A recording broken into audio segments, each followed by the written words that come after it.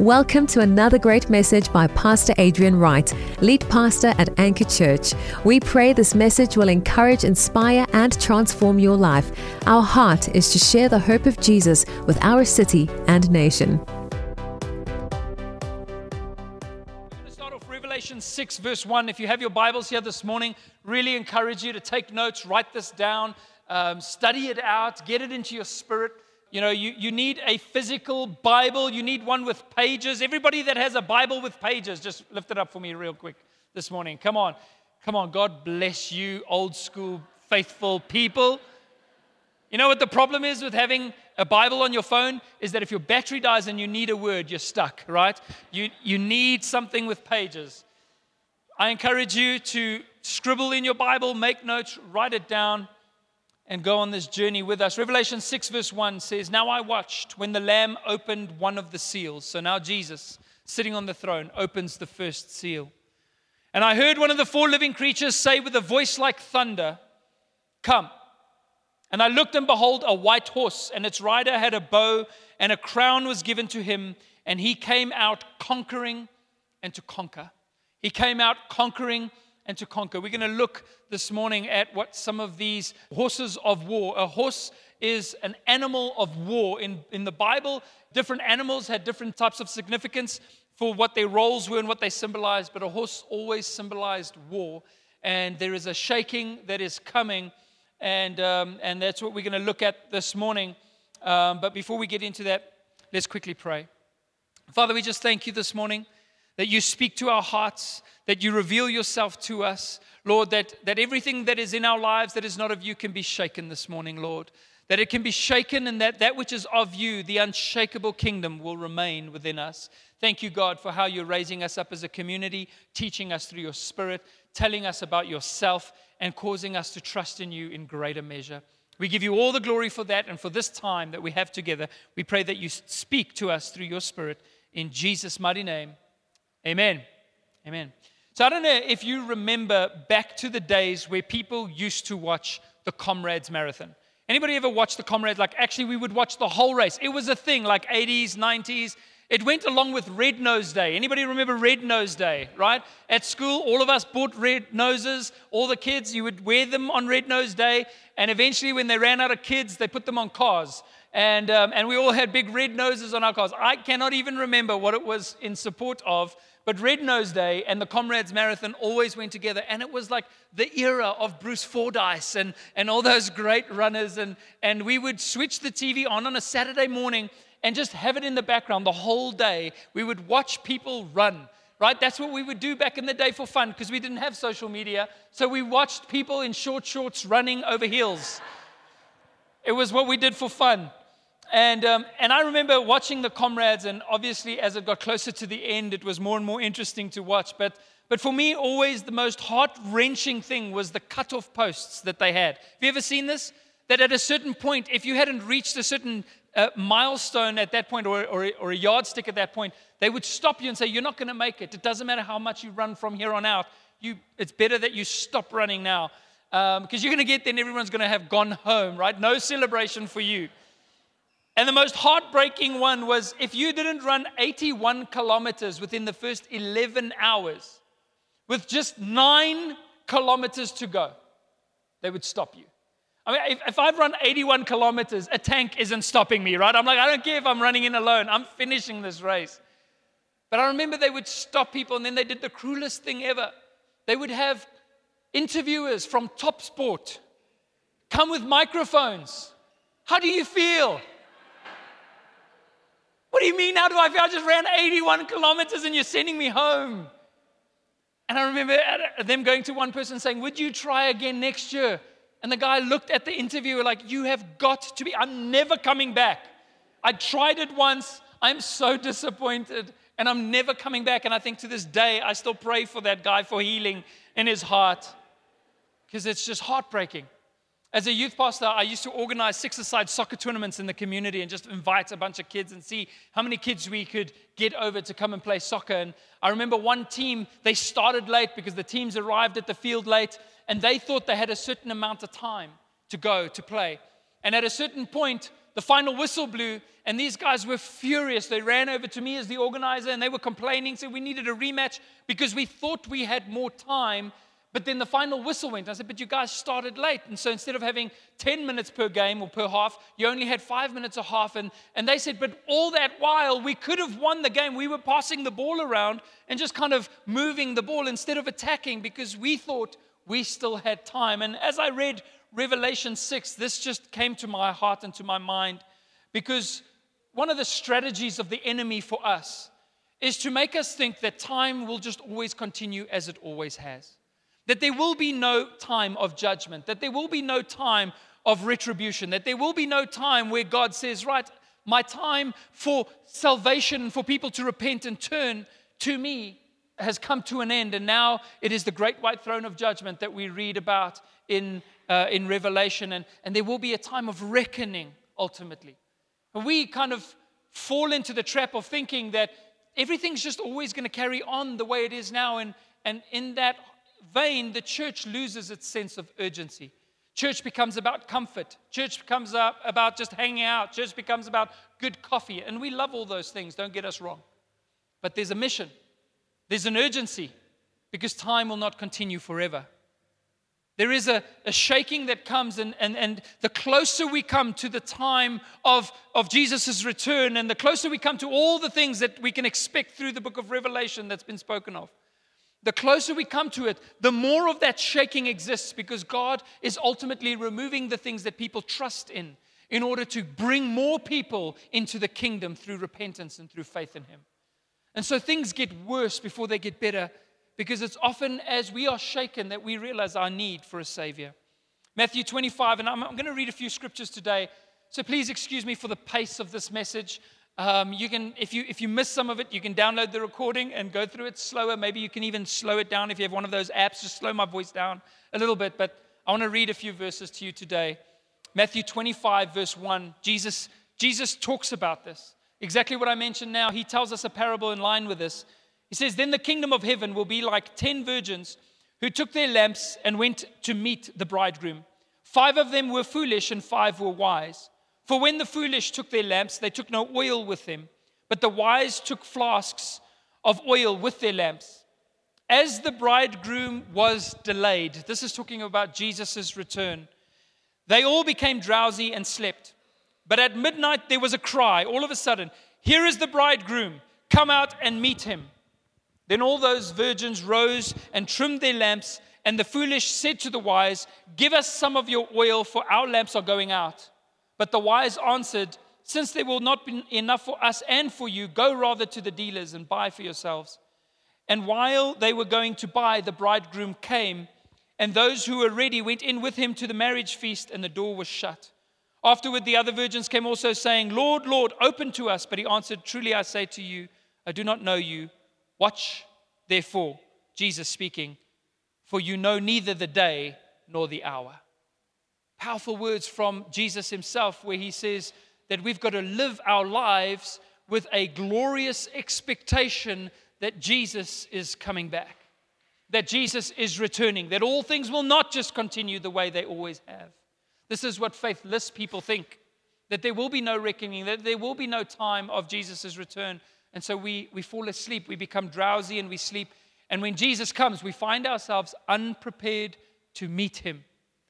Those who have faith, those who believe in Jesus, live in an expectation of his coming.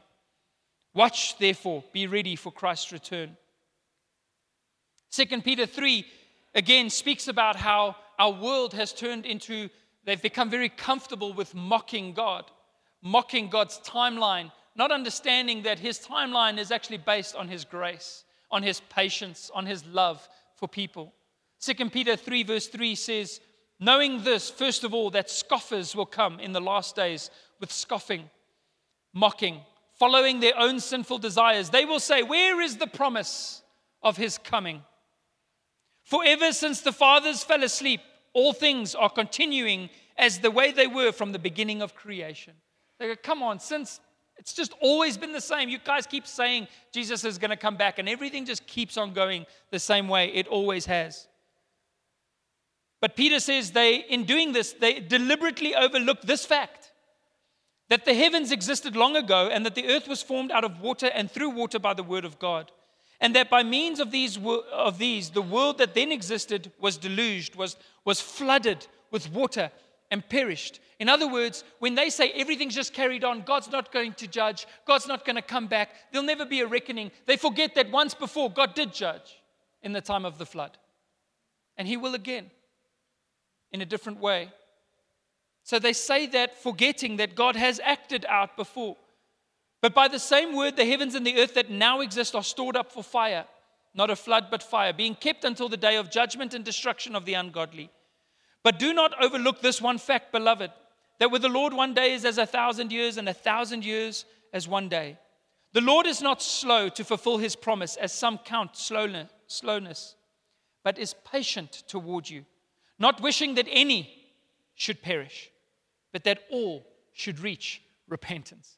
It's like God's like, I'm just going to delay a little bit longer. I'm just going to delay a little bit more because I know that today at Anchor Church, somebody is going to receive Jesus. And I don't want to have them miss their opportunity. I want to give more time. And so he's not slow, he's patient.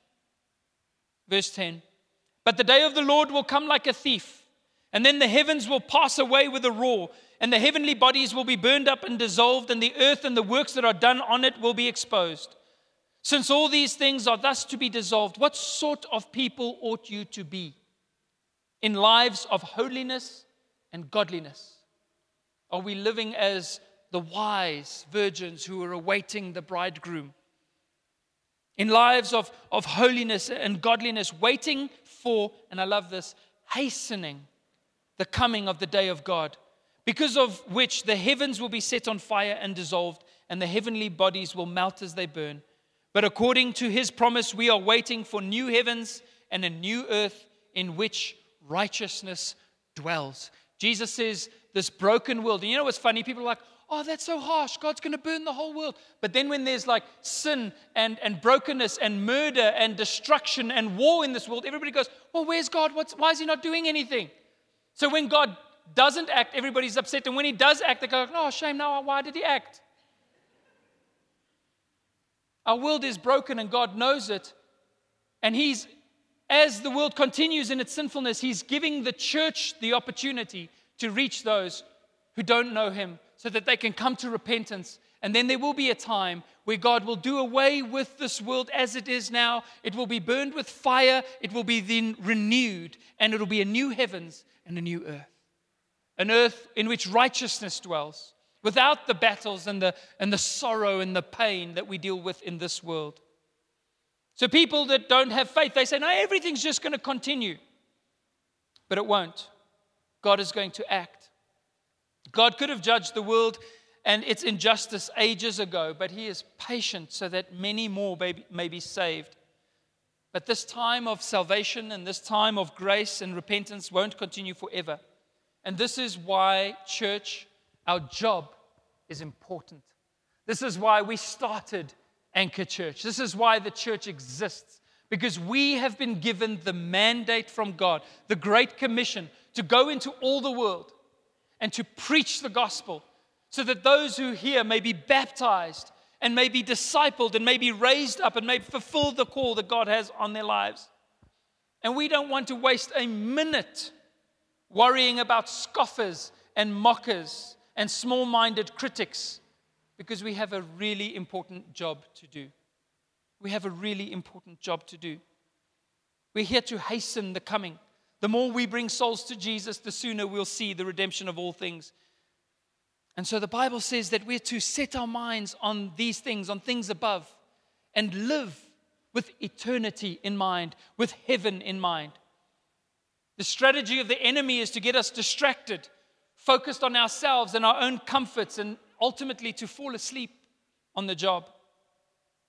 Romans 13 verse 11 says, besides this, you know the time, that the hour has come for you to wake from sleep.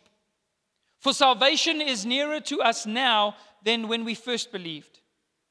The night is far gone. The day is at hand.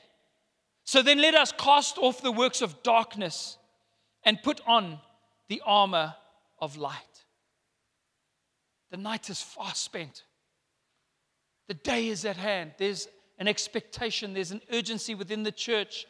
And we have an important mission to fulfill, Anchor Church.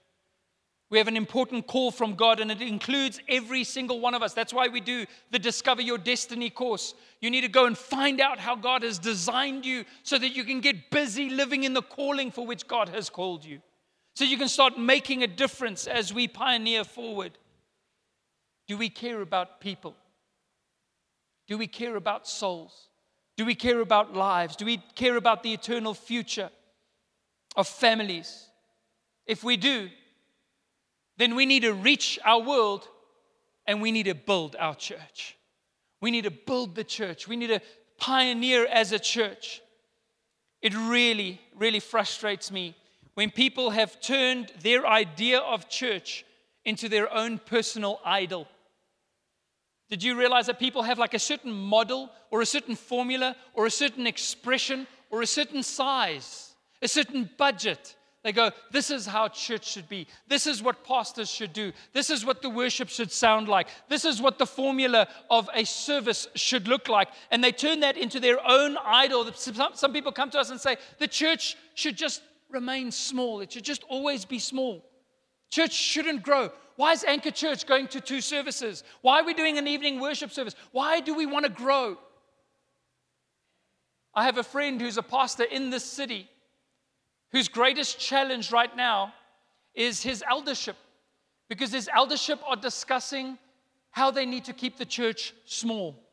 They've grown too quickly. They've run out of space. They're packing chairs outside the building, and there's space to expand, but they're saying, no. We just want to be a small community church. You only say stuff like that when you've lost sight of things like this. That God has got a calling for the church because the time is running out. In Acts 2 verse 41, on this idea of what church should and shouldn't be, Acts 2, 41 and 47 says, so those who received his word, this is on the day of Pentecost when Peter got up to preach, were baptized. And there were added that day about 3,000 souls to the church. 3,000 souls. One day there was only one church in Jerusalem. Instantly mega church. Instantly. And it goes on to say in verse 47, the Lord added to their number day by day. It continued to grow. Imagine if that happened at Anchor Church. Imagine if in one day God added 3,000 people to this church. How many people would be up in arms? Oh, don't like it anymore. It got too big. This is not what I want from church. I've had somebody say to me, large churches are an abomination. And my response is always, well, the church in Ephesus that Timothy pastored at the age of 22, most scholars believe it was 100,000 members. There was only one church in every city, and God was moving. It was revival sweeping across the Gentile nations. So I asked them, was that an abomination? No, the church was turning the world upside down. And I'm not necessarily saying that our church has to be one size or another. I'm just saying I'm never going to limit what God wants to do here. I'm never going to put my own human comfort as a lid on top of a move of God where we go, hey God, I know you'd like to reach thousands in this city, but we're just going to do a little job for you because we feel that's more comfortable for us. That's not the heart, that's not my heart, that's not the heart of our leadership, and that's not the heart of our church. Because we didn't come here to do something comfortable. We came here to make a difference. They gave everything to the cause. Why did the early church do that? Because they lived in expectation of the coming of Jesus. In Acts 1 verse 11, as Jesus ascended into heaven, it says, while they were gazing into heaven as he went, behold, 2 men stood by them in white robes. These were angels, and said, men of Galilee, why do you stand here looking into heaven? This Jesus who was taken up from you into heaven will come in the same way you saw him go. In other words, hey, stop staring. He's coming back. You've seen it. He's coming back. You've just seen him go. You know he's coming back. Get busy. Get on the mission. Get involved. Get going. Don't stand here and build a memorial to the ascended Jesus. Build a church for the coming Jesus, for the returning Jesus. Go out and make a difference. Stop standing here. We announced last week that we were going to do 2 services. And like I mentioned, people say, well, why does Anchor want to grow so much? And I just want to ask, what do you mean? People will perish without the message of the gospel. And if we need to do 35 services on a Sunday to reach one more person, we'll do it. We'll do whatever it takes to be faithful to the mission of God. Anchor team, don't worry, we're not doing 35 services, all right?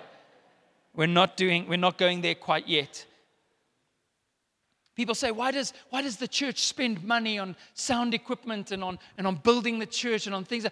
I haven't, let me just say this, church, I haven't even begun to spend money yet. I will spend every cent I can scrape together. If I need to go to my mother's house and look under the couch for cents, I will spend every cent God puts in my hand to build the church because I'm not messing around. Time is running out. We don't care about money. We just want to use it to reach more people. And we will do whatever we need to do in order to do that. When we're done, I'm hoping that God would put Anchor Church in a place where we have spent billions in reaching our city. God provides for the mission. He can do it in any way possible. He miraculously provides for His church. And we spend all of it to reach more people because we're desperately in love with the vision that God gave us for the people of our city. Healthy accountability is something that we value. It's one of our values, accountability and transparency. But for all the critics out there, whether you're here today or whether you're listening on the recording, please excuse us if we do not spend the next 50 years of our lives explaining ourselves to you, because we're just too busy doing what God has called us to do. We're just too focused on reaching our city. There is an urgency here, church. That's if you believe what the Bible says. If you believe it, then let's get on with it. Let's walk in unity. Let's walk in faith for what God wants to do. So Jesus sits on the throne and He breaks the seals. And as He breaks the seal, each seal that breaks is like a birth pain. And Jesus describes it this way. It's like labor pains coming towards the birth of God's redemption. And so there's an intensification of these contractions, predicting and predicating the final judgment and renewal of all things as promised in Scripture. Jesus spoke about this when He was with His disciples. And if you want to cross-reference these scriptures, you can write down Matthew 24, Mark 21, and Luke 13. Matthew 24, Mark 21, and Luke 13, because all these synoptic gospels, they record how Jesus spoke about these birth pains that would come up, and they perfectly line up. So if you take Matthew 24 and you line it up with Revelation 6, you'll see how each horse represents something Jesus spoke about. But in Matthew 24, verse 3 to 10 and 13 to 14, just to read this to you quickly, it says, as He sat on the Mount of Olives, the disciples came to Him privately, saying, tell us, when will these things be? And what will be the sign of your coming and of the end of the age? So Jesus had already spoken to the disciples about His return. And Jesus answered him, saying, see that no one leads you astray, for many will come in my name, saying, I am the Christ, and they will lead many astray. And you will hear of wars and rumors of wars. See that you are not alarmed, for this must take place, but the end is not yet. For nation will rise against nation, and kingdom against kingdom, and there will be famines and earthquakes in various places. All these are but the beginnings of the birth pains. Then they will deliver you up to tribulation. So persecution of Christianity, we're seeing it in our post-Christian world today. Persecution of Christianity will increase. They will take you and deliver you up to tribulation and put you to death, and you will be hated by all nations for my name's sake. But the one who endures to the end will be saved. And this gospel of the kingdom will be proclaimed throughout the whole world as a testimony to all nations, and then the end will come. So Jesus says there's going to be birth pains. You're going to see wars. There's going to be famine. There's going to be economic hardship. There's going to be persecution of Christians. Our world we can already see how our world is moving towards this. We're experiencing the birth pains. But Jesus says that he is holding out until the testimony of Jesus has gone out across the world, and then the end will come. Everybody will have that opportunity. But in essence, what God does is that the shaking, and I mentioned this now a few times, but the shaking produces more repentance. So God first has to dismantle what the world currently trusts in. So if there are people that feel like they don't need God because they're so wealthy, they've got their house on the lake in Switzerland and their wooden speedboat. I've always wanted one of those. They look so great. If you've ever been to Italy and Lake Como and seen those wooden speedboats, they're amazing. They live in mansions and on wine estates and with boats and they can travel, and they're like, why do I need God? And so God shakes the economic world, and they realize your money, your trust cannot be in your money, and your money won't save you. And so all of a sudden, people come to Jesus. This is part of how God intensifies his efforts so that many more may be saved. He'll bring low earthly peace and wealth and the foundations that people have set up for themselves philosophically. As society has built a philosophy to replace God, God shakes the foundations of those philosophies. Listen to this, Hebrews 12 verse 26. It says once again exactly this. It says, at that time his voice shook the earth. But now he has promised, yet once more I will shake not only the earth, but also the heavens. This phrase, yes, yet once more, indicates the removal of things that are shaken. That is, the things that have been made, in order that the things that cannot be shaken will remain. Therefore, let us be grateful for receiving a kingdom that cannot be shaken, and thus let us offer to God acceptable worship with reverence and awe, for our God is a consuming fire. In other words, it goes back to building your house on the rock. We have received an unshakable kingdom and an unchanging person in Jesus. And when we put our faith in him, it doesn't matter how much the world shakes, because we always stand. So be sure to worship God. Be sure to make him the center of your life.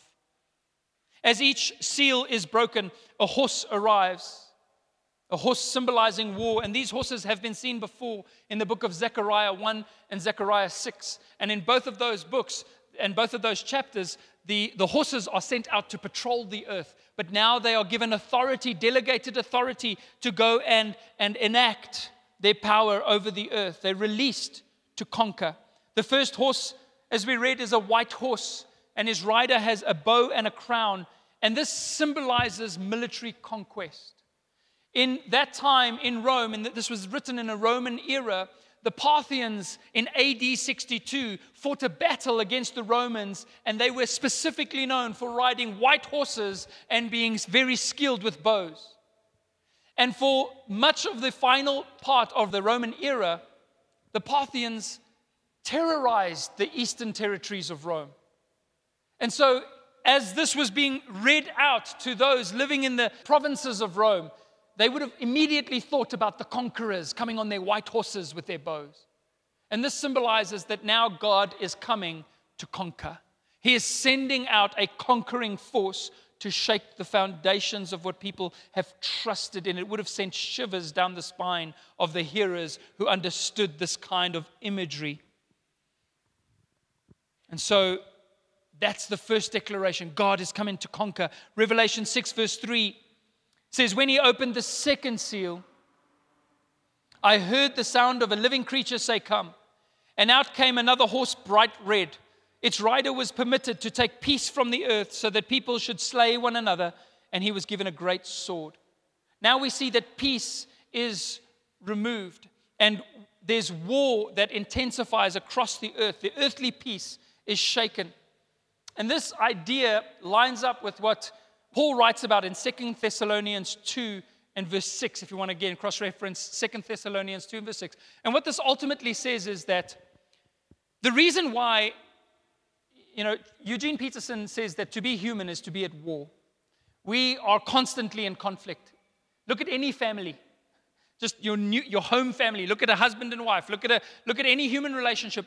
We all have got difficulties with resolving conflict. But what essentially it's saying, at a global scale, God has restrained the conflict through his grace. But there will come a time where God removes his restraint. And it's not that God causes the war, but that he allows humans to their own devices, the consequence of their own warring mentalities and hearts. And it says this, that right now God has restrained, we have peace in South Africa because God has restrained those that would want war. But as we get closer to the end times, more and more war will break out and it will cause people to turn to God for help. In essence, God removes the restraint and allows sinful humanity to have its way.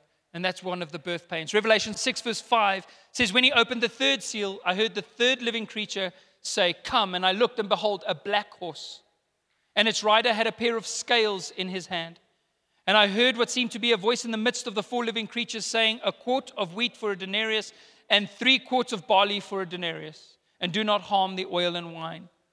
This horse represents economic hardship, famine, and economic hardship. The scales were an ancient method of measuring cost. If you put your weight of grain on one side, you would have to measure that weight on the other side and see how much each kilogram of grain would cost. So a quart of wheat or 3 quarts of barley for a denarius is 10 to 12 times the usual price. We have a very current example of this in Zimbabwe. That is essentially what it's talking about. As war intensifies and rips a nation apart and there's all these conflicts, then all of a sudden you need to take a wheelbarrow of money to go to the store and buy bread if there is any. And so there is a famine or an increase of economic hardship that will come in our world. And we've already started seeing a lot of that as economies that we thought would be solid for years are all of a sudden on a tipping point. This is part of the birth pains that we see. And again, it shakes those that have trusted in money. He says, don't touch the oil and wine because God still restrains the complete economic hardship. It intensifies later on in the book of Revelation, but those oil and wine both come from plants that have deep roots, and so it's more the grain and the wheat and the barley that will be affected. It's more temporary, but it's not a complete famine as yet. Revelation 6:7 says, when he opened the fourth seal, I heard the voice of the fourth living creature say, come. And I looked and behold, a pale horse. And its rider's name was Death, and Hades followed him. And they were given authority over a fourth of the earth to kill with sword and with famine and with pestilence and by wild beasts of the earth. This pale horse is essentially the color of a corpse. It's death, and death has its inseparable partner, Hades, which is the afterlife without Christ. It is a place of judgment. And so they go out, and there is authority given over to them in terms of life on the earth. This echoes Ezekiel 14:21. In fact, those words are almost a direct quote from Ezekiel 14:21, which were the 4 dreadful judgments that came upon the nation of Israel. And it speaks about how death will intensify, the intensification of the horrors of this broken world, yet still limited or restrained to a certain extent by God. He says only 1/4. Only a certain amount. Judgment unravels here over time because God still wants people to repent. He still wants them to turn to Him. He doesn't just want to come in a flash and wipe it all out. He intensifies it slowly as He redeems so that people individually can turn to Him. Our world is very comfortable mocking God, very comfortable mocking Christians, and God is incredibly patient. But as the scroll opens, we see that the judge of heaven and earth will be revealed. Revelation 6 verse 9 says, when he opened the 5th seal, I saw under the altar the souls of those who had been slain for the word of God and for the witness they had borne. They cried out with a loud voice, O sovereign Lord, holy and true, how long before you will judge and avenge our blood on those who dwell on the earth? Then they were each given a white robe and told to rest a little longer until the number of their fellow servants and their brothers should be complete, who were to be killed as they themselves had been killed. This is the voice of the martyrs, and they have a special place at the altar of God. The Bible says that precious in the eyes of the Lord are the death of His saints. And there were people that have gone before us. We are a part of a great story. a great heritage of believers who said that my life is worth less to me than the mission of sharing the good news of Jesus. Those that did not love their lives to death. Oftentimes people will ask you the question, are you willing to die for Jesus? But I want to ask you a different question today. Are you willing to live for Him? Are you willing to live for Him? Sometimes it's easy. Death can come in a moment, but living for Him is a journey. It's a process. It requires commitment. Are you willing to give your life? These had died in the persecution of Rome, of the early Christians. But Christianity to this day remains the most persecuted religion in the world, with most studies concluding that between 5,000 and 8,000 Christians are killed every single year for their faith. Revelation 6, verse 12, my last scripture this morning. When He opened the sixth seal, I looked, and behold, there was a great earthquake, and the sun became black as sackcloth. The full moon became like blood, and the stars of the sky fell to the earth as the fig tree sheds its winter fruit when shaken by a gale. The sky vanished like a scroll that is being rolled up, and every mountain and island was removed from its place. Then the kings of the earth and the great ones and the generals and the rich and the powerful and everyone slave and free hid themselves in the caves and among the rocks of the mountains, calling to the mountains and the rocks, fall on us and hide us from the face of Him who is seated on the throne and from the wrath of the Lamb. For the great day of their wrath has come, and who can stand? Let me tell you, church, it's tough to read these scriptures. Sometimes we wish we could just read all the scriptures, just talk about all the nice things. But I wouldn't be preaching the Bible if I wasn't preaching this. And it's so easy to become moral judges of God. Us judging the creator of morality, putting ourselves ultimately above Him. But at the same time, when we find out that somebody has murdered a child or raped somebody, then we all cry out for what? Justice. God is a righteous judge. But in order to save us from this judgment, He sent His Son Jesus. God's heart is that no one would face that judgment. And the only reason why we would is if we consciously choose to reject the salvation and the grace that God has given us, that His judgment was poured out on Jesus, that Jesus paid the price. That He is the one who tasted the wrath of God. He drank from the cup of the wrath of God, and He drank every last sip and then turned the cup over and said, it is finished. And then He said, right, all you need to do is put your faith in me, and your judgment would be wiped away. You'd be saved from this judgment. But for those that choose to reject that offer of salvation, there is a time when they will realize their fault, and they will recognize that even though they may be generals, even though they may be rich, even though they may be powerful, doesn't matter what position they're in, the call will come out. Who can stand? Who can stand? In the day that this prophecy was given, for a people who held that the well-ordered movements of the heavenly bodies, the stars and the moon and the sky, were a token of God's providential control, the breakdown of this order of stars falling now from the sky would be a grim announcement that the end of the world was at hand. Who can stand? Things won't always continue as they have. Jesus will come as a thief in the night. Are we watchful? Are we prepared? Are we ready? Are we living in light of eternity? Are we using the time we have and every resource at our disposal to share the good news of God's grace before the judgment comes? Let's discern the time and reach the lost.